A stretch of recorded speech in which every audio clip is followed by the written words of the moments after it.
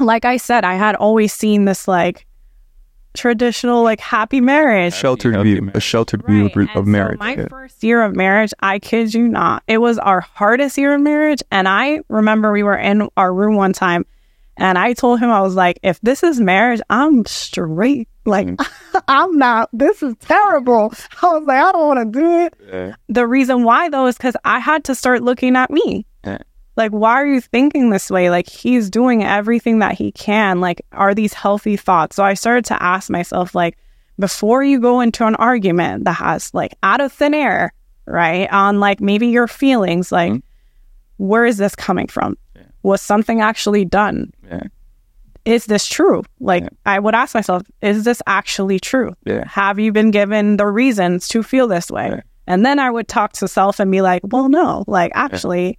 A, B, and C has happened that is way off the mark of what I'm thinking. So I would retreat before I open my mouth because it wasn't going to help us. And then also with God, like I would ask, I would talk to him and be like, God, like help me to not suppress these feelings, but like understand the truth of like, what is this right that I'm feeling? Like, is this from the right place? And so a lot of those thoughts, like really having to think and not counsel myself, but sometimes you can get practical advice from somebody, but it's really you that has to actually execute. Yeah. I just don't believe that we were saved to stumble our way through life this side of heaven. I believe that we should respond to his saving grace with a life that glorifies him in every way. Both the spiritual and the practical.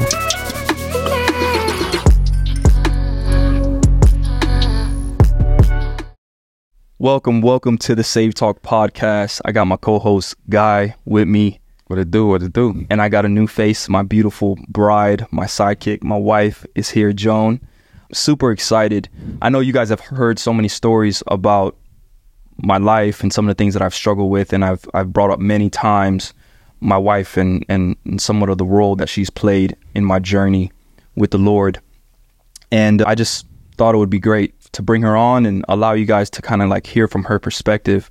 But I also know that there's some questions that Guy has, just being in his seat, coming out of that broken relationship and journeying with God, and kind of looking at my life and seeing where God has taken me in my new marriage, my new relationship. So yeah, man, like let's kick this off. For real. I'm very excited to talk to you guys. Obviously, me and you have similar stories, but to be able to see how God has kind of walked with you through everything that you've been through, reconciliation, maybe not to a person, but back to himself, and you being faithful, bro. I think one part that you don't get credit for is, despite where you were before you met your wife, like since then you've been faithful, and God has been faithful and rewarding you in a sense. Yeah. Right. So I'm just excited just to hear from y'all, coming from the other side. Y'all made it to the other side. Y'all made it to where I want to be, coming from where I came from. So I think a lot of people's going to be blessed from you guys' story because it's very unique. I think it would be informative for people that's in the same situation that I'm in, same situation that you was in, situation that you was in. So we get a chance to hear from Joan and you guys, and let's get it. Let's do it, man. Appreciate you, bro. So Joan, welcome. Thanks. SavedTlk podcast. So prior episode, Gio has been really open about his journey, whether that's, from his dad to his past relationships and to you, right? So the viewers really don't, know you from you. They know you from Gio, from his perspective. So today, we're just going to have a conversation about who are you, how'd you come to the faith, how'd y'all meet? So we're going to get into all that. So just introduce yourself from your perspective for people who don't really know you. So I'm Joan. So a little bit about me, like our childhoods were a little bit different and our life dynamics. So I grew up moving to a lot of different states. My mom is a physician, so she's a doctor, brain injury rehab. The only reason I bring it up is because we moved a lot. So we went to like really random small states at times just because her specialty was like the only one in demand and she would be that doctor. So having said that, also, my parents worked super hard to give me the life that I had, and I had a really great childhood. I didn't miss out on opportunities. I got a lot of different experiences from my parents, and yeah, I mean, everything that I remember, I was I have fond memories, right? Something I also remember is my parents being married for a really long time. They did a really good job of kind of sheltering me in a sense about relationships because I didn't witness a lot of like disagreements and things like that. So I just saw a happy marriage. How about that? So you had an example of what a healthy marriage. So that was my family. I have a few siblings like Gio. I have 2 younger siblings and 2 older, but my older are half. And I guess the reason why that's important and kind of shaped a little bit on the experiences that we had is that my half brother and sister, I call them my whole, like there's no really difference, but we grew up close, and I grew up seeing my mom, you know, like try to embrace that situation. So as you know, like we have Naya, and so anyways, that's a different subject. But yeah, that was kind of my life, my childhood. Everything was a lot of academics. So my parents were really, really heavy on being studious, getting good grades. My mom was so funny about grades. So even if I got a B, she was like, you're losing your phone for like a whole semester type of thing. So she was very strict, very structured about school. Everything was to lead up to, you know, college, and like you have to get your master's and all the things, which formed a lot of my thought process in finding my partner and what credentials I thought they should have. And then in terms of the faith, I grew up in a Pentecostal church. So what does that look like? Veils, skirts below the knee, no earrings, didn't comb my hair. I didn't get earrings until I was like 15. Yeah, very old. Traditional. Very traditional. And so it was interesting growing up because I grew up in the church. My parents were both in music ministry. So my mother sang. My dad played Latin percussion in the church. And this was in New Jersey when I first started going to church, or where I was, brought up in church. But yeah, I think that I didn't have a great understanding because it was so traditional. And so like, you know, you do this at this time, and like service is this, and you dress a certain way. Like there were so many legal aspects to it that I think I grew up just like having the idea or the seeds planting from my parents of, you know, feeling like I love God, but I don't know that I fully understood what my relationship looked like with God. So until my later years, you know, it was interesting. I think that I was always like the goody two shoes of my friends. And I thought that it was enough, for example, it's just an example of like where my walk was, enough to be like the good one out of them and try to be an influence, if that makes sense, on like certain things they would do. You're trying to be the example to them. But there's a fine line, because sometimes I would be around certain behaviors and not speak up enough. Does that make sense? Because when you love your friends, you should also be an influence in that way and not just be like, well, I'm not going to judge or I'm not going to comment. Does that kind of... So anyways, once we met, you know, I considered that I love Christ, but I had a lot of maturing to do in my walk. And I was introduced to the Brook when we started dating. And so the Brook had a very big impact, which by the way, that's our church, but very impact on me. I think it was the first church that I felt comfortable and really getting deep into the word and understanding like what does it look like for me to actually love God, not just say it, and like really have a relationship with him. And so it was very impactful for me to see a group of, you know, young adults that really went into the word or pressed into the word to try to understand.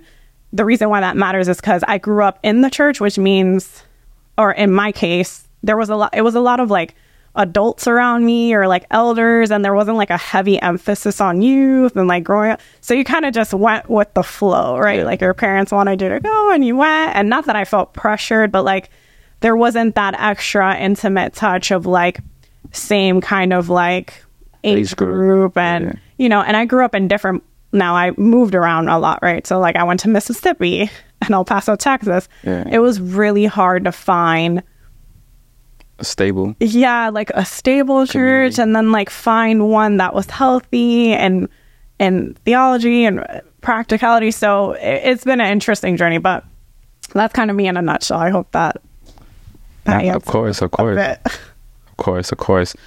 I do want to touch on the history of your relationship for a little bit. So very like just basic, like how did y'all meet? Yeah. You know, how did that meeting lead to engagement? Yeah. Eventually marriage, you know? So I moved back from El Paso, Texas, where I finished college.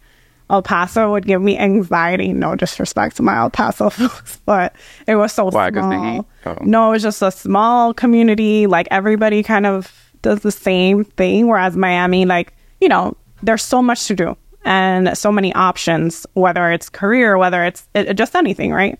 So my friends were welcoming me back. And we're like, Joan's back, you know. And so one of my friends, who's mutual friends with him, I invited him to come out with another group of friends. Shout out to Ryan. Shout out to my boy Ryan. So they didn't know. Y'all still friends to this day? Yeah. Okay. So Ryan didn't know all my other friends. So he basically brought him as like support or a wingman at that time because he was out, you know, outside. So I lost my... He was a model at that time, right? Oh my gosh. Stop it. Actually, that's a great subject. So Yeah. Oh. backtrack. Ryan... He was a model at that No, it was not. So You was not a model? No, man. So Ryan, 2 years prior, I came back to Miami. I would come visit periodically when I was out for college. So Ryan and I went to have dinner or lunch or something like that. And we were talking about my relationship. So he was talking about like long distance. So I had done for probably 3 years straight long distance relationships. It didn't make any sense, honestly. It was kind of maybe a selfish thing in a way because I felt like, oh, I'm so busy with like school that like I don't really want to have somebody there, but like the emotional support of talking to someone is nice. Does that make sense? No, it makes perfect sense. Having said that, we were talking about that. He was like, that's just weird. I think that's what he said. But he was like, I have this guy and I know it's like long distance, but this guy would be perfect for you. And I'm like, who is he? So he shows me his modeling picture, his Instagram. And I looked at that thing and I was like, bro, please. Like my whole image of And that was Miami- 2 years before y'all met. That was 2 years before we met. Yeah. So my image of Miami guys was like, oh no. That's- like, look at this guy. He thinks he's Papi Chulo with the curls. And I'm like, not me, you know? Like I felt like Miami was, I love Miami, but sometimes that it's so embedded in the superficial aspect of somebody that like that wasn't attractive to me. And because I had moved and seen Mississippi, El Paso, small towns, and like there was just more to people. Like you really had to get to know people and make your fun. It just wasn't attractive. So my first impression of him was like, no way. Having said that, Ryan was like, follow him. And I was like, ew, no. Like, you know, I'm not going to follow him. Like, I'm not type of woman. Like, Girl, you ain't no ill. you don't Stop it. follow. No, but you don't pursue the man. They pursue you. All the things. So, That's coming from the traditional background that she came from. Yeah. so he kept like insisting. So I pressed follow. Probably 2 seconds later, I unfollowed. I was like, no, I don't do that. That's not cute. So yeah, that was that. So 2 years later, I actually didn't really associate that the man he showed me was him. It kind of like came up later on, but it was a very interesting aspect that I had kind of seen my future husband 2 years before. But interesting enough, part of that conversation with Ryan was like, he's great for you. He's amazing. Like his morals line up with yours, but it wouldn't even be the right time to introduce you guys. He's going through something. Yeah. And the timing isn't there. So that was that. I never thought about it again. Unfollowed him in 2 seconds. He never knew I followed him. And so that was an interesting comment though from Ryan and just where he was at. And I didn't know what that meant. I didn't really care at that time, but yeah. Okay, so fast forward to you invite Ryan out, then Ryan invite. Yes, so I veered off a lot. Sorry about that. No. So Ryan, he comes. I'm super happy to see him. It says Gio comes. I'm like, hey, what's up? How are you? I don't know him, so I just introduced myself, and that was really that. I went off. So I love to dance, like love it. My parents are very musical. My parents grew up dancing side to side, so I just enjoy it as a pastime. So I can get lost in myself just like dancing, like woo, on my own.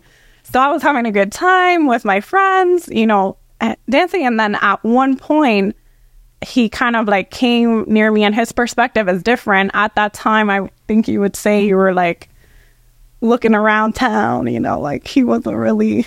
Yeah, I was checking out every girl in there. So I wasn't really in the and I really didn't pay attention. So he did come and approach me and asked me if I wanted a drink. So I was like, no, I'm good. Like, appreciate it. I didn't think anything of it. I was like, I'm good. Like, he's like, oh, you don't want to drink? I don't really I maybe casually drink now, but back then it was like, I didn't do well with I didn't enjoy the taste of alcohol in any way. So he then was like, well, do you want a water? I was like, absolutely. So he got me a water and a Red Bull to keep me going, because I was going. Yeah, I could dance all night. And so, yeah, that was that. So that was our first interaction. But you have a different perspective. I don't know. Yeah, no, I mean, that's pretty spot on. I was just looking at the different women there, and I don't know. I noticed something just about the way she carried herself, even though she was dancing to have a good time. Like, it was very it was respectable. Like, there wasn't. You can just tell when I've grown up in Miami my entire life. So you can kind of pick up on a lot of the women that are that have grown up here and the culture, the way they carry themselves, what's considered normal in the way that they party and have fun. And she was having fun, but she was reserved as well. Does that make sense? Yeah, of course, I get it. And that, I don't know, it just kind of caught my eye. So I just started having conversation where she had a great personality and stuff, and that's how we ended up talking. We actually ended up going out to eat afterwards. That same night? That same night. It was a group of us. We all went to, I don't know, IHOP or something like that. Not just us. Yeah. I thought it was just... No, it wasn't just us. It was a group. No, it was a group of us. Ryan went, our friend. Yeah, it was a group of us that went, and it was different, because I was at that point, I was very drawn to who she was as a person, where typically that night. Yeah. Where y'all had conversation. Well, yeah, we were kind of talking back and forth a little bit. It wasn't heavy talk. Friendly though. Okay. Yeah. I never had flirting. an inclination of flirting. Okay. I'll be honest. No. I wasn't really seeing him. So I also have grown up, not tomboy, but I had a lot of male friends, and it was just friends. And so hence Ryan, and we had Ryan had a little group of guy friends that I knew that he actually knew as well, and we were friends with the same group, but we never crossed paths. Okay. So yeah, I was just seeing him one of the guys. I was like, oh, guy friend, part of the little clique or whatnot. So that night, and then I'm thinking y'all probably exchanged numbers or no. So we didn't exchange numbers. That night, I don't know how deep you want to go into your thoughts, but did you ask her for her number? No. Oh my God. No. So that night we see. So then the next day, Gio in a group chat with the guys that I was in. I was one of the guys, I guess. Yeah. So they were he was let's hit the beach. And then everyone was kind of tired. So I was like, I'll go, but I was kind of tired. And then the other guys weren't responding much. And he was very adamant about going to the beach. And in the group chat, he was like, Joan, I'll come pick you up. And I'm like, okay. He just wanted to make sure we got to the beach. Yeah, so when you wrote that, was it specific? Yeah. So I set up the group chat. Yeah. I don't know if I told Kobe or Ryan, let's say, hey, let's all hang out. Bring Joan. Because there was a sense of curiosity that I had towards her. I would say, again, being transparent, I would say the hesitation I had was I was very superficial, right?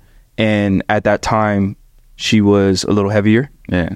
And for me, like, I was looking, I was like looking for girls like, you know what I'm saying? Like, you was a model. just like You're looking for a model. Anyway.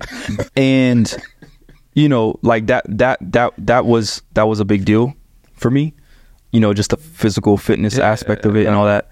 And that was still like heavy on my mind, but there was still something I was just drawn. I was drawn. So we went to the beach.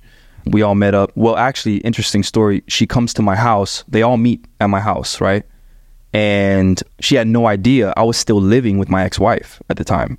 When she come to your house, was your ex-wife there? No, she wasn't there. My daughter wasn't there either. Okay. So how did you tell her? Or yeah, I just... So I didn't know, honestly. I just thought it was his house. And then he told me like, I said, nice house or something. And I think you were already packing up to like move. So he was like, yeah, but it's my house with my ex-wife. I think that's what you said. Oh, okay. Well, no, what I said was like, this is so-and-so's room.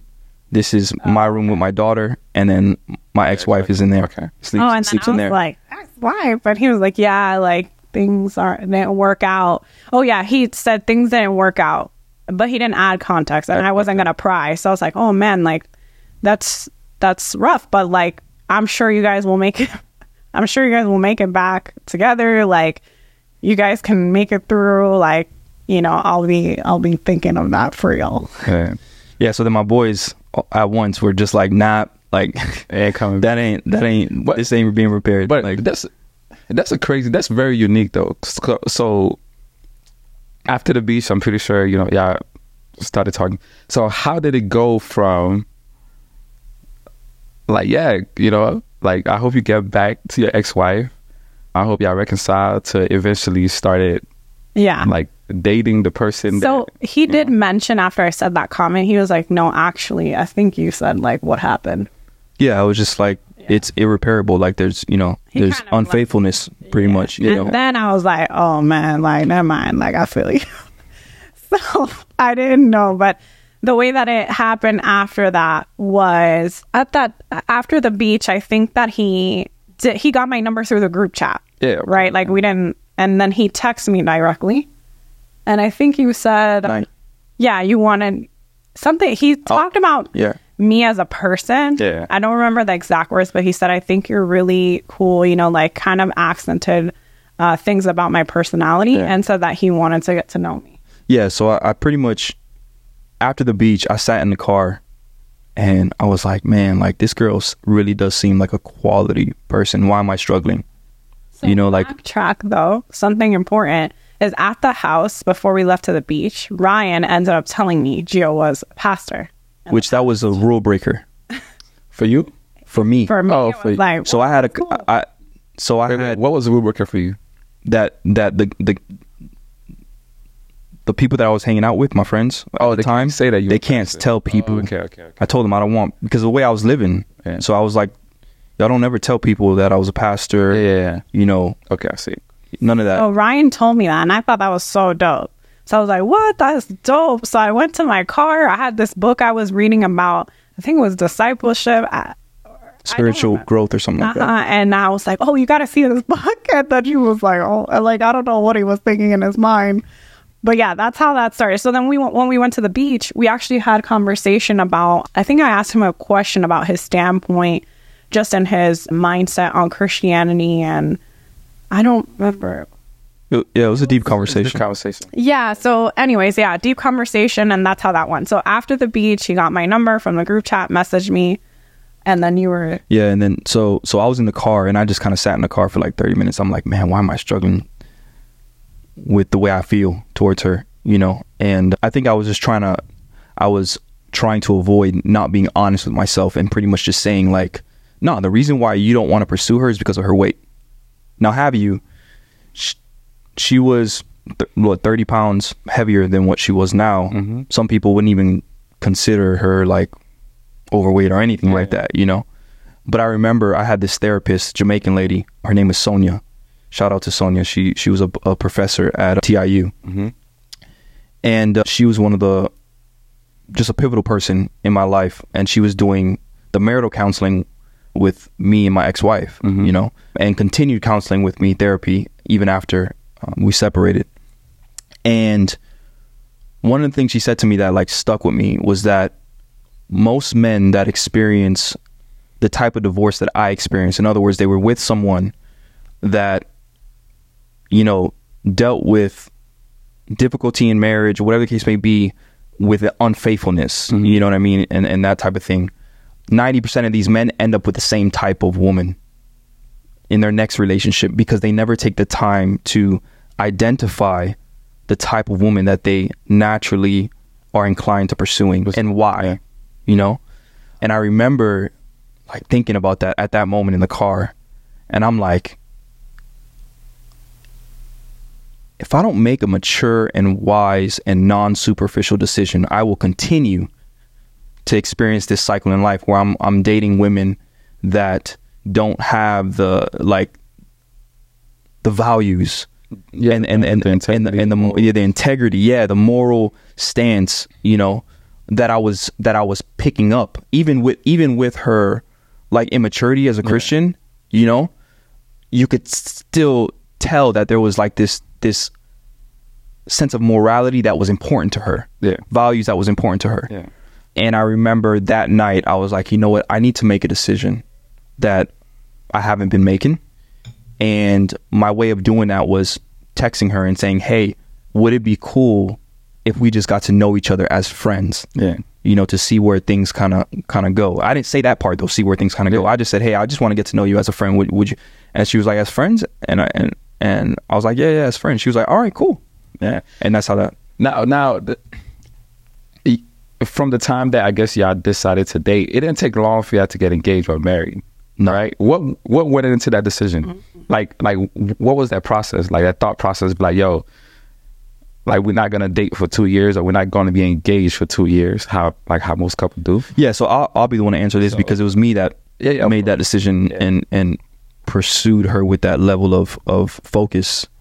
For me, I'm just wired in the sense that like once I know what I want, go for it. I'm going after it. Like very little hesitation. Yeah.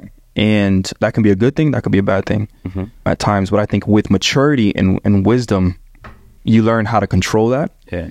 And I think that when it came to my wife, I got such an immense amount of experience from my last marriage. And then just all the therapy that I got, you know, understanding myself, understanding relationships, the counseling that I got from Pastor Mucci, you know, and his wife Diamond, I think prepared me to be able to make a better decision, a wiser decision. So when I realized that it was my own superficialness that was standing in between me and someone that could actually be an amazing life partner, not just for me, because I got to think about my daughter as well. You know, I kind of just took a leap of faith. It really was a leap of faith, and some people will probably frown upon that. Oh, how was it a leap of faith? But I'm telling you how I was wired. So what was the time frame? It was 6 months. So we dated for how long? We dated 7 months and then got engaged. Yeah. So we dated. So in 7 months of us knowing each other, we got engaged. Got engaged or married? Engaged. Engaged. And then after y'all got engaged, how long? 6 months, right? No. Oh, is that married at 11 months. So. 11 months. So the totality of your relationship before marriage is 11 months. Yeah, less than a year. Less than a year. Almost a year. Yeah. So you have, so just like you said, you have enough experience from your past marriage, and you were able to go through a process. But Joan, you kind of grew up in a traditional church, and saying that you grew up in a traditional church, I'm pretty sure your family had a very traditional background, which you also do. So you wasn't married before, so you didn't have experience, right? It doesn't seem like, and I could be wrong, that, you know, like when you more of a person that, okay, let me think about this, let me sit down, let me process, so how was that for you, or you just kind of allow him to lead? But so I don't think that like the concept of like you found the one, like you're gonna know, is like just gonna be it. But I think God is so intentional in like showing you indicators about your partner. And there's always going to be like doubt, I guess you could say, or like questions, right? Like, is this, you know, but the way that he pursued me was like so sure. And it was so easy to fall in love with him, with how he courted me. Like, you probably couldn't, or not probably, I couldn't understand the hurt he had at that time still, which was so interesting in the beginning, because he was like so adamant about how he pursued me, so adamant about how he connected with my family. Even though they were in Texas, he made it a point to like write my parents a letter and describe like who he was and what his intentions were with me early on, which was marriage. Like, he told my parents straight up in a paper, which my parents, to your point, were like, who is this dude? Exactly, Right? because they're traditional. I know. Say he's going to marry you. Yeah. And, you know, backtracking, I had long relationships in the past, very unhealthy, but when my parents left, I was in my senior year of high school. And at that time, I was with a gentleman for 4 years. He was like my first serious relationship. And they had a freak out moment because like I was trying to do things all wrong. Like we were like, oh, we'll move in and all the, and they're like, what are you doing? So I think the fact that they were far and then now they're getting a random letter from this guy saying he's going to marry me, you know, was interesting. But the aspect of like the relationship, there were signs through prayer that I was like, okay, I think this is the one, you know. But backtracking to your question, because I don't want to veer off, can you repeat your question so I can? No, because like I said, like one of the reasons why like he moved so quickly is like the reason he stated he had experience, he went through counseling, and that's his personality. Yeah. Once he sees what he wants, whether that's, you could see that in business and even with this, like, you know what I'm saying? But that's not your personality. Yeah. So I just wanted to kind of see your thought process and how was that. So that's that time period. Yeah. So yes, I do. I am analytical and I think about things and what's the worst possible scenario. And so, yes, it was easy to go into it because of all the things that I mentioned. But then there was the other side of me that did think of all the worst case scenarios. And this is where insecurity started to come in, because all of my past relationships, although not as of much substance as Gio's, because he was married and I was like I was young and in a relationship, a lot of them ended in someone cheating on me. And so I was playing out worst case scenario at the same time, trying to kind of protect myself too, where I would like pull back from him, because we were in a really awkward situation where obviously he was going through a divorce, still in the same home as his ex-wife, obviously, as we mentioned. And that's the thing. It was like a tug of war, because he did many things that were so just like assuring. Like so assuring, and like really just being mindful of me. Like if he was in the house, he would have himself on speaker, me on speaker, like to show me like I'm not hiding anything. Like, you know, she may be here, but like, I'm about you. You know, he'd be like, come to the house. I'd be like, no, that's freaking weird. Like, that is weird. It's super weird. But like, he was like, you know, he was really trying to show me, like, despite the situation and like the awkward timing, like, I want you to know, like, I'm about you. Right. But then even with his actions, it was, I was replaying like, no, you've gotten played before. Like, how is it really that he's over his ex-wife? That he fought, and seeing me, but you got to experience me hurt too. That I knew he fought for hard, right? That primarily the reason it didn't work out wasn't because he didn't desire it, right? So then I'm like letting that, and then what was it that you just said? No, I was just saying, like, you saw me hurt. You start to see the cracks show. Also, you know, even though he was so sure of me and showing me through his actions, I also had to see him hurting over this person. How did you fight through that process? Like personally, not like just on your own thoughts about knowing that, like this man, you know, like wanted to continue to pursue a relationship with his ex-wife, and the only reason that it didn't work is wasn't his choice, it was her choice. Right. So I know you say he did certain things to kind of assure you, but also just the type of person you are. How did you battle through that? Yeah. And what made you, apart from things that he did, because I also know that plays a role in it, but apart from that, just maybe your own conversations with God, maybe your own conversation with a therapist or your family. Yeah. Like, how did you wrestle through that? Because I think a lot of people may be in that same situation. So it was exactly what you said. So now this wasn't a 1 week, 1 month, 2 months. This has been years of me having to have conversations with God and myself.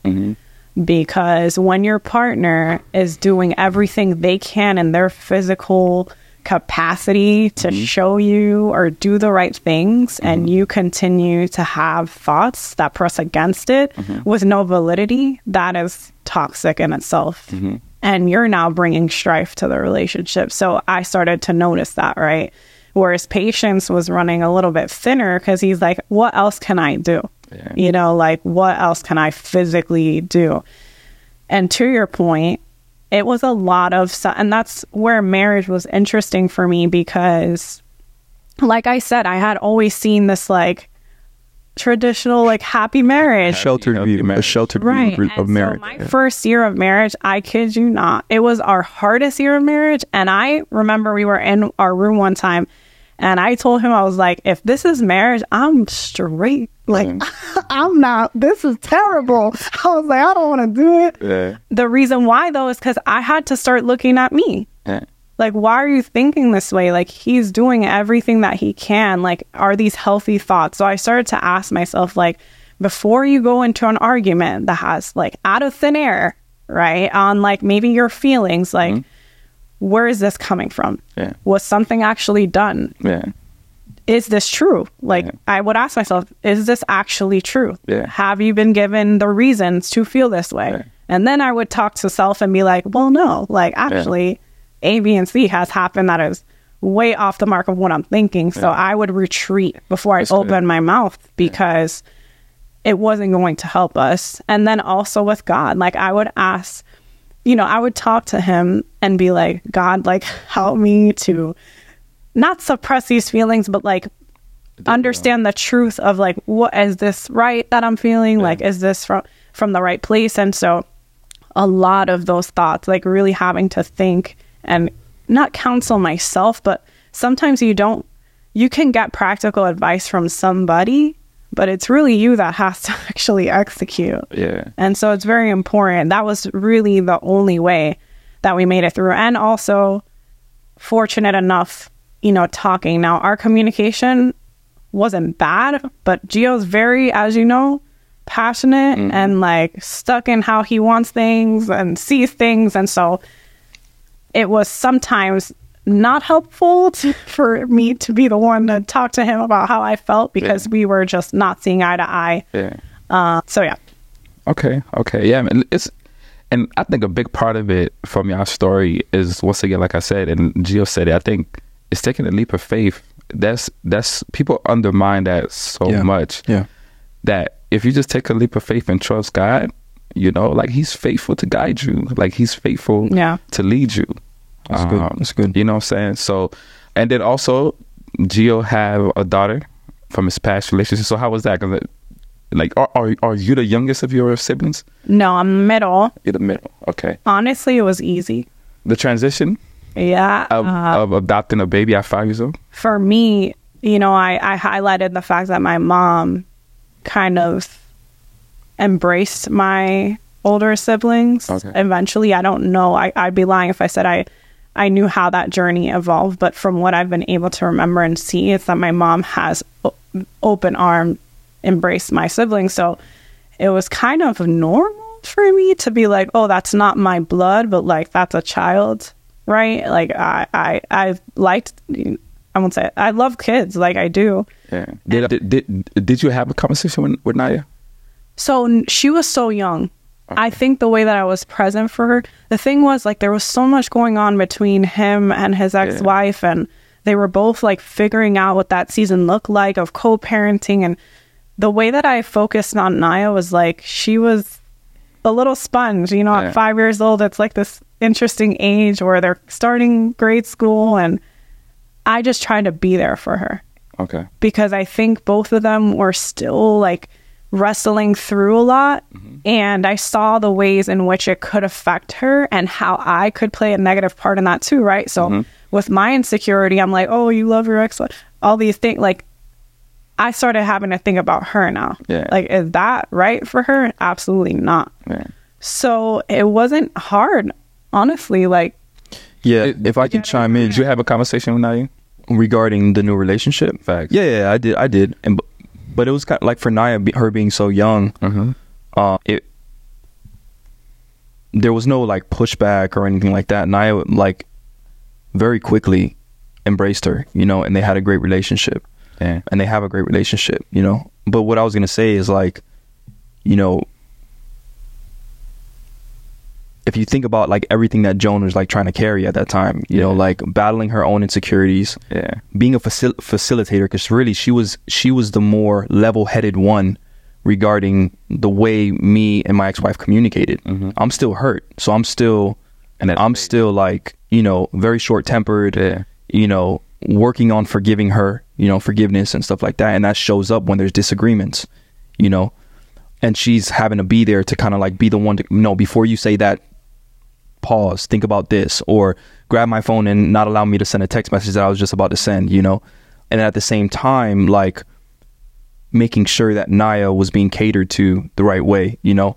It was a lot, you know, it was a lot. And I think she, I don't know, she thrived. It was just more, as time went on, it was more affirming for me the decision and the type of woman that she was, you know. But I think the biggest thing, because not everybody's transition looks like mine. It's the thought process, right? Like, obviously my life molded the way I thought about things because my family was so adamant about like us embracing my siblings and like us being a family, however that looked, you know, in a healthy way.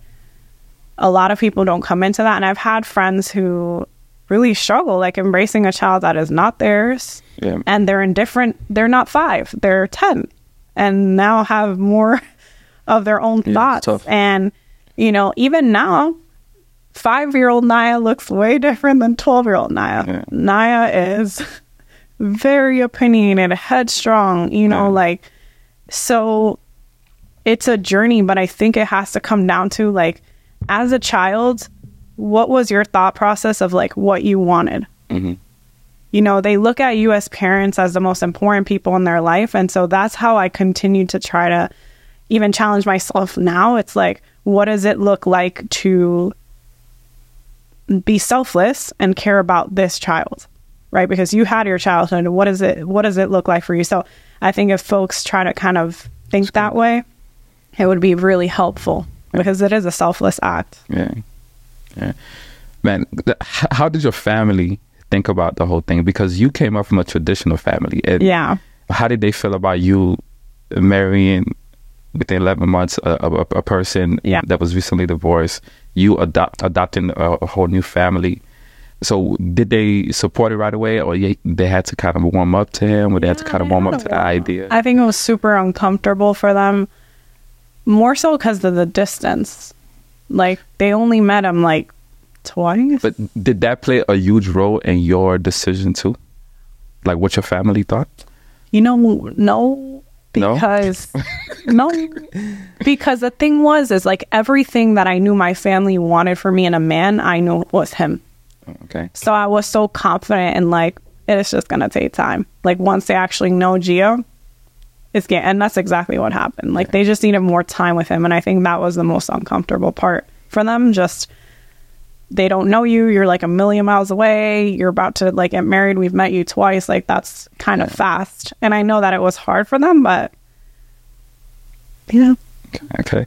Now fast forward, you have a beautiful son, right? Yeah. Josiah. Yeah, so just talk about that. Talk about, you know, what it's like, that process, and just talk about him. Yeah. So I'm gonna start.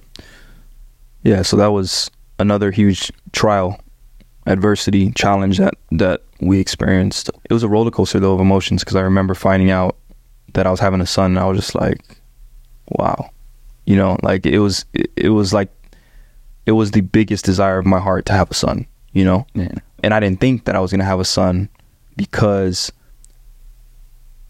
again, some of the ways that I was raised in church, I just didn't understand God right, you know. And the ways that I was taught was kind of like, God is this person that responds to your good behavior, you know. So I was thinking about all the things I did wrong during that period of my life, during that season of my life, when I was bitter and angry at God and blaming other people, and I began to live selfishly and very sinfully, you know.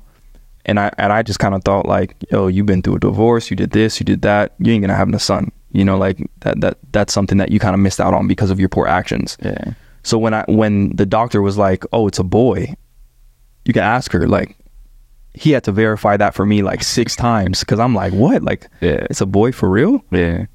And so I was super excited. I remember telling my family for the first time, and I was just like, man, I couldn't believe it. Like, I was just overjoyed. And, you know, I would think that the process, right, was smooth for you. 6.5 months later, or, right, 6.5 months later, it's Mother's Day. And earlier that day, we were working out in my sister's garage, I think it was. I had a great workout. And she started complaining that her stomach was bothering her. Mm-hmm. And she used the restroom. There was a little bit of blood in her stool. So she went to my mom, and my mom was like, oh, that can be normal, but you probably should check it out, you know. And we ended up driving to the hospital. I remember the conversation that we had. She was like, I feel weird. And she started asking, like, I wonder if these are like contractions. And I remember saying to myself, babe, I know one thing. You're not going into labor. That's what I said to her. Well, no, I had a dream the night before. I don't have dreams now. I just had a dream I had desire early. Okay. I don't know why. I just told him that in the car. Yeah. I was like, I had a dream last night that I had desire early. And he was like, you're not in labor. Like, yeah.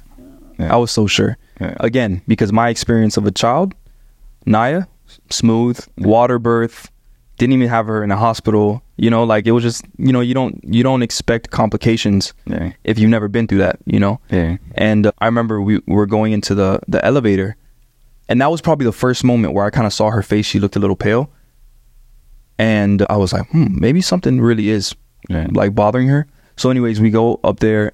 They start checking the baby's heart rate. They're like, the heart rate was good, everything looked good, and I'm like chilling. So I'm watching a UFC fight, and she's like, oh, can I use the restroom? She goes to the restroom. And probably like 5 minutes later, I thought I heard her call me. But it was across an open room, and there was a bunch of nurses in there. So I got up and I looked out, and I saw all these nurses around where the bathroom was. And I was like, yeah, she didn't call me, because they would have heard that someone called. So I sit back down, and then like 30 seconds later, like I hear like a scream or a cry, you know. And then at that point, I was like, no, that's definitely her. Yeah. So I walk over to the bathroom, and as I get closer, I can hear her like screaming and crying, you know. Yeah. And I told the nurse, I was like, y'all open the door. So they unlocked the door, and when they open the door, like she's holding, like all I see is blood, and she's just like got her hand right here, and she's just like, oh, I think I killed it. And I'm just like, what? She was like, the baby, you know. Yeah. So the nurses run in, and they got her off the toilet and kind of lifted her up, pushed it back in, I guess, got her on the stretcher. And from there, it was like a roller coaster, you know. Like, my whole focus at that point was just like being calm, because she kept making eye contact with me to see my reaction to this whole thing. So I'm looking at her, and I'm just like, we're good. Yeah. Let's just keep moving, you know. Yeah. Doctors got her on the bed, was like, they pulled me to the side. Hey, look, we're gonna try to stop this. It's too early. We're gonna try to stop her from going into labor. They were talking about the different medications that they were gonna give her, and I don't know, maybe an hour later, they were like, the specialist was like, they thought she was already dilated, 10 millimeters dilated. So they ended up breaking her water too soon, because she actually wasn't dilated. She's got a mask on her face because of COVID. So at that time, they were like trying to make her like give labor with a mask on her face. So like it was crazy. Like, waist down, my legs were like wobbling. I know, like, there were nurses that were behind me, and they could see it. Like, they a few times they looked down, they saw my legs were just like trembling, like, because I'm trying to be cool up here, you know, with her, but like I was freaking out, you know. I was just thinking all kinds of things, like, you know, what's gonna, like, is he going to be deformed? Like, what is he going to look like when he comes out, you know, so early? You know, man, I can't even remember all the thoughts that I had. I do remember just talking to the doctor, and she was just saying like, hey, here's all the possible complications. And that just struck me with fear. But even then, I was just like so focused on being strong for her, like just getting through this process so she doesn't, you know, break down, that like I was just kind of like blocking everything out. You know, she ended up getting the baby out, and when it came out, it was like it could fit in the palm of my hand. Like, it was like that big. Eyes were still sealed shut. Skin was like paper thin. Like, you can see all like the just the arteries and stuff. Yeah. And they took the baby right away. It was like a team of doctors, you know, just intubated him and stuff. And they told us that he was alive, and that, you know, he had a heartbeat and all that. And at that point, it was just like, what's next now? Yeah. Like, what's this, you know? And it turned into a 7-month journey, you know, being in and out of the hospital every single day during COVID. So we had to go at separate times. Man, it was what a rough season of our lives. Like, that was in every way draining. It was mentally draining. It was emotionally draining. It was physically draining, you know, in every way. It was extremely difficult, you know. And like, for you, I can only imagine trying to breastfeed without a baby. She would have to bring home a blanket from the baby, smell the blanket, and then pump. Wow. And do that every 3 hours. Wake up 1 a.m., 4 a.m., 5 a.m. because we understood how important it was. If he's going to have any chance of developing normal, he needs breast milk and not the junk that they give you in the hospital. Yeah. You know, so she was fighting like hell to I mean, I remember the night she produced like a drop of milk, and we just like, were overjoyed, you know, that, you know, and I was just so proud.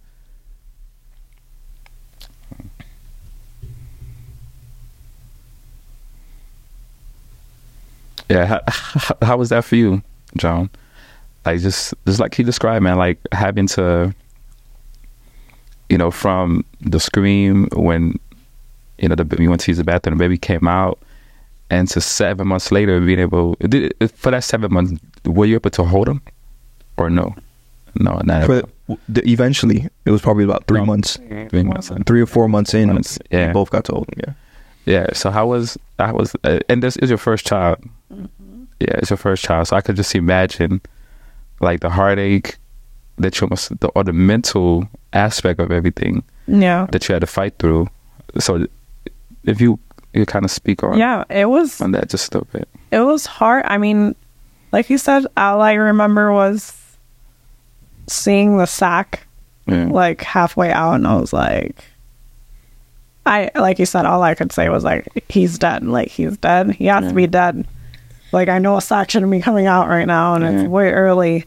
You know, leading up to it, the nurses were asking me like, how heavy are your cramps? And I told them like at 8, and they were doubting me, like, you sure? Like, that's really intense. And I'm like, oh, maybe not. Like, I didn't know what labor should feel like. I don't know that anybody does, but you probably expecting it to come out like so early. So, and it was 6 months, 6.5 months. Yeah. So I just didn't know what I should be feeling.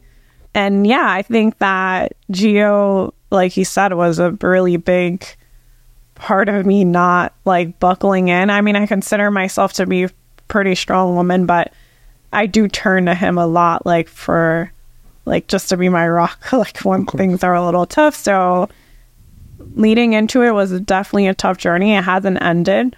I think this was the biggest place in our marriage that God really showed us. God really showed us who he is.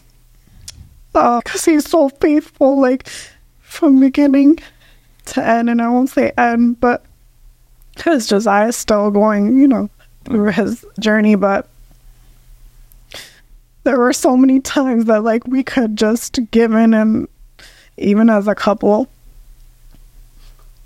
and just be like, this is too hard. You know, we had a lot of difficult conversations about what it would look like to have a child with mental complications, or there were times where Gio wasn't going to the hospital as often as I was, so I was getting upset with him and we were arguing, and but we kept putting our head down, and like we had a good community that was praying for us. We started praying together, praying over Josiah together, you know, like we put our head down and we made sure to focus on him. Yeah. Or anything else, over what anybody said, over what the doctor said. Like they always had something like, and they have to do this, right? Prepare you, but it was always felt like something negative. Yeah. Like, oh, prepare, he might have cerebral palsy, or he might, you know. And then my mom, in the very beginning, since she's a physician, she was like, chances of him living are like 50-50. She never told me that. She told him after I gave birth.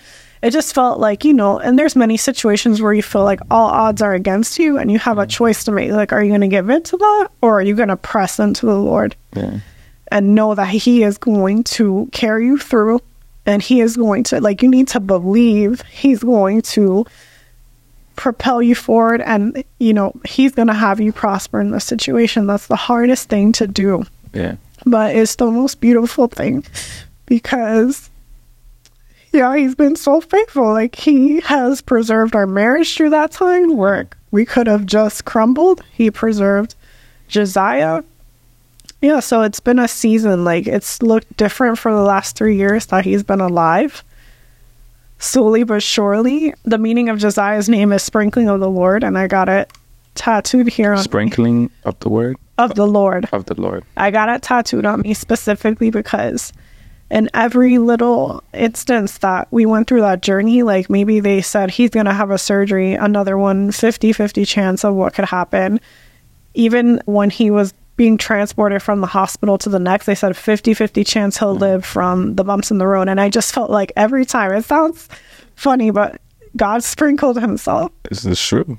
You know, every time when he would lift a finger for the first time, you know, or open his eyes for the first time, or we carried him for the first time, or he came home for the first time after 7 months, or he took his first step for the first time because he was crawling for so long, and we were like, oh God, we hope he walks, you know, all the little things.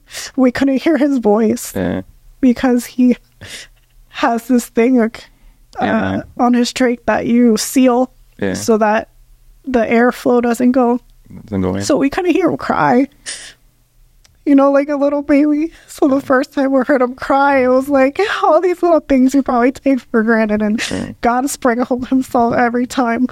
And he said, no, I'm here. I'm here, and I have your son in the palm of my hand, and I have you guys in the palm of my hand, and are you going to believe it? And that's the way that we made it through. Yeah, if I could just add to that, like, there's so many things as parents, as people, that we take for granted. And I think, I really learned that with my son, because it was very different than my first child being born. You know, like, I didn't anticipate my child, or I didn't anticipate Naya speaking, or anticipate her moving her right side of her body or her arm, you know, or just like the most basic things, because that was expected. That's what happens, you know. For us, because of his setback, you know, and him being tied to machines and different tubes, like, there were things that he had to fight for, basic motor skills that he had to fight for. Again, like, not knowing what his voice sounded like for months, like never hearing a cry because he couldn't. We would see him cry. He would open his mouth and we could tell he's in pain, but you don't hear anything because of that, you know? And I think for context, so we all understand, he wasn't just premature. He had BPD, which is basically severe. You could think of it as asthma, but like way worse. And because I know folks probably don't. His lungs weren't fully developed. Lungs weren't fully developed. He hit a wall. He couldn't make it past CPAP. So he was intubated for a long time. Then when he couldn't make it past the thing that goes in your nose, which is what CPAP is, they said you have a decision to make. You could either wait here longer or give him a trach. And we're like, what's a trach? And they're like, basically it's a hole in his neck where he'll be connected to a ventilator to help him support him through his lifetime. And that at that time, that was the only decision we could make to bring him home. All he would do is lay there, you know, like, and not prosper. So just for some context, like that's it wasn't just preemie, which preemie is a big deal. Don't get me wrong, but like it's the journey. It's a journey. Yeah. So yeah, just seeing God show himself even through my son's development and the ways in which he stretched us. Yeah. You know, like it became so evident that God was so intentional about what my son was going through in that journey with us, though. Yeah, of course. Like the way that he was growing us, the way that he was building our character, because there were certain things in our heart that started to show themselves during that journey. Like she mentioned me not going to the hospital. The reason why I had days where I would stop going is because like I was afraid of having a son that was deformed. Yeah. I was or that had a disability. Yeah. You know what I'm saying? Like I was an athlete my whole life. Yeah.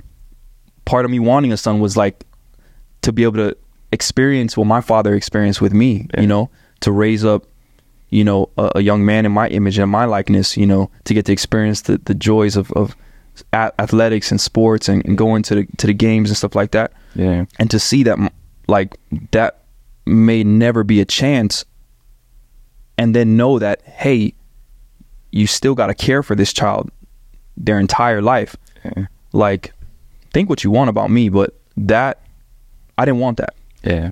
Like, I didn't want that, you know? But it was also God showing me where my heart was. Yeah. You know what I'm saying? Like, I had to grow in that area. I remember calling Moochie and just crying on the phone, just like I was ashamed of that. So, like, confessing that part of my heart, you know? That I'd rather not have a son at all than have a son that has a disability. It was super hard. Yeah. For me. Yeah, nah, man, that's good, man. And I think, you know, apart from God, like faithfulness, just in your journey, I think the one thing that when God put us through things, or when God brings certain things in front of us, like I think one of the concepts he wants for us to grasp is the experience, not with each other, but the experience with him. Yeah. You know what I'm saying? With God is so many different qualities. You could know him as a father. You know him as a provider. You could know him, you know, as a savior, as Lord. You know what I'm saying? And you know, I think back as my journey, like, you know, before my mom died, I was a believer for probably 10 years. And I always tell people I've never experienced God as a father until my mom died. Yeah. Right. But it's because I had to allow myself to experience him in that way. Facts. You know what I'm saying? So I just think it's very encouraging for everybody that's listening to hear your story, how it started to where it's at now. You know, in closing, I just want you guys to touch on the responsibility and the international and the intentions behind nurturing relationships between you two, nurturing your marriage, and give advice for people that's probably in the same situation that you guys are in. Probably not with your son, but probably somebody who's been through a divorce and they are trying to navigate a new marriage or a new relationship with another person. So you guys just speak to that, and then you know, we'll close. You wanna start, or you want me to? Yeah. So I think one of the most pivotal aspects of what got us to where we are continuously allows our relationship to progress is the fact that we both place Christ and his truth as center. You know what I mean? Like, it is the core of how we choose to respond. Do we always get it right at the first? No. But we have a conversation about it, and we go back to what is true, you know, what is right. And I think throughout all of our challenging seasons, it's always been, man, what does God say about this? Like, I understand how you feel about me right now and what I just said, but what does God say about it? And that's always kept us progressively moving forward and causing us to have to look inward and saying, hey, the issue may not be you. It might be something going on in my heart You know, I would say that's one thing, is like, what does God say about it? You know, and using that as a tool to overcome certain challenges. I would say the next thing is that we both are fighters. Like, we both work hard and understand that cultivation is required in a healthy relationship. Yeah. Like, the same way you got to till the ground to plant seeds in order for them to grow. If you're not willing to till the ground, those seeds aren't going to get the right soil that they need, right? So when the rain comes, it's not going to make a difference. Yeah. For us, it's like, we understood and we've had conversations that, hey, this is a grind. Like, we have to work towards what we want in our relationship and what God has for us. It's not going to just come just because we both said I do. Yeah. Like, we have to be willing to cultivate and work hard and look at ourselves in the mirror and have grace when we don't want to have grace for one another, you know, and be merciful with each other when we don't feel like being merciful. You know, all that takes work. And then I would say the third thing is that you need to have a vision for your marriage, for your relationship. And you have to believe that like, life can be prosperous and life can be rich this side of heaven. You know, I think that a lot of marriages, they settle, man. They settle for mediocre. You know, for them, it's like, okay, we're Christians, we're married, we have kids, and we have a job. End story. Let's wait for Jesus to come. Yeah. And it's like, man, that becomes so dull, especially when life smacks you in the face and you're like, is this really worth it? Yeah. And all of a sudden you question the relationship. Then then other people start looking that much more appealing because what you have is kind of like, there's no life behind it. Yeah. You know what I'm saying? And I believe that God and his richness, he has so much for us, even this side of heaven. And one of the things that I've seen in our marriage is that even through all of the difficulties and the trials that could crush a relationship, we have continuously progressed in all senses of the word. Physical health, our finances has grown, our relationship with each other has grown, our relationship with God has grown. And we're talking about through my son and his setbacks and being in the hospital for all this time and having nurses in our house 24 hours a day. We're talking about through her meeting me while I'm living with my ex-wife at the time, her dealing with the insecurities, you know what I'm saying? Like, all of that stuff, you know, because of the way that we've trusted in God, because we've been willing to cultivate, and because we believe that God has something for us. We have a vision for our marriage, for our relationship, to grow and to prosper and to be the best we can in and through Christ. God has proven himself. Yeah. Through our relationship, whether it's been good or bad, you know? So just because you're going through something difficult and you have rough seasons in your life, that's not a reason for you to live a mediocre life or say, hey, man, this is just what it is for me. I'm just not meant to experience certain joys or blessings. You know what I'm saying? Like, so that would be three pivotal things that I think, you know, got us where we are and where we're going. Okay. Yeah, I agree fully. I think the one takeaway I've had throughout marriage, and I mean, it just piggybacks off what he said, is when we get in like a difficult situation and whether I'm right, he's wrong, when I take a second to like separate from him because we might need some time apart, my first thing, and I mean this, is when I pray, because either I'm gonna, like, even if I'm angry, upset, whatever, I like take a second and I'm like, God, like, how can I be more Christ-like in this situation? Like, what would you do for your son, or how would you demonstrate love for your son, and how should I do that to be more Christ-like or more like you in this situation, versus like what I want to do in my emotion. Or I think the biggest thing is also saying like, well, because you did this, I'm doing this. Yeah, versus that's so easy to do. Yeah. Versus saying like, all right, let me take a second, and I'll be like, God, reveal to me like what I could have done different in the situation, or where my shortcoming was.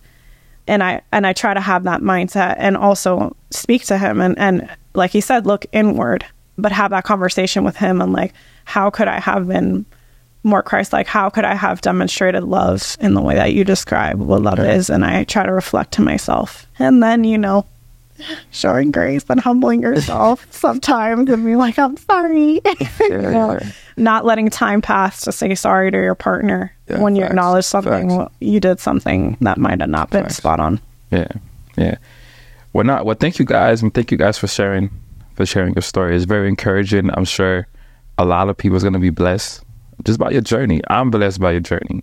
You know what I'm saying? And I've known you guys. I know some of it, but I've learned some stuff today. But yeah, man, if God is faithful to put you through it, he'll faithful to get you up. Amen. Thanks. So yeah. Appreciate you all. Catch you on the next one. Good stuff.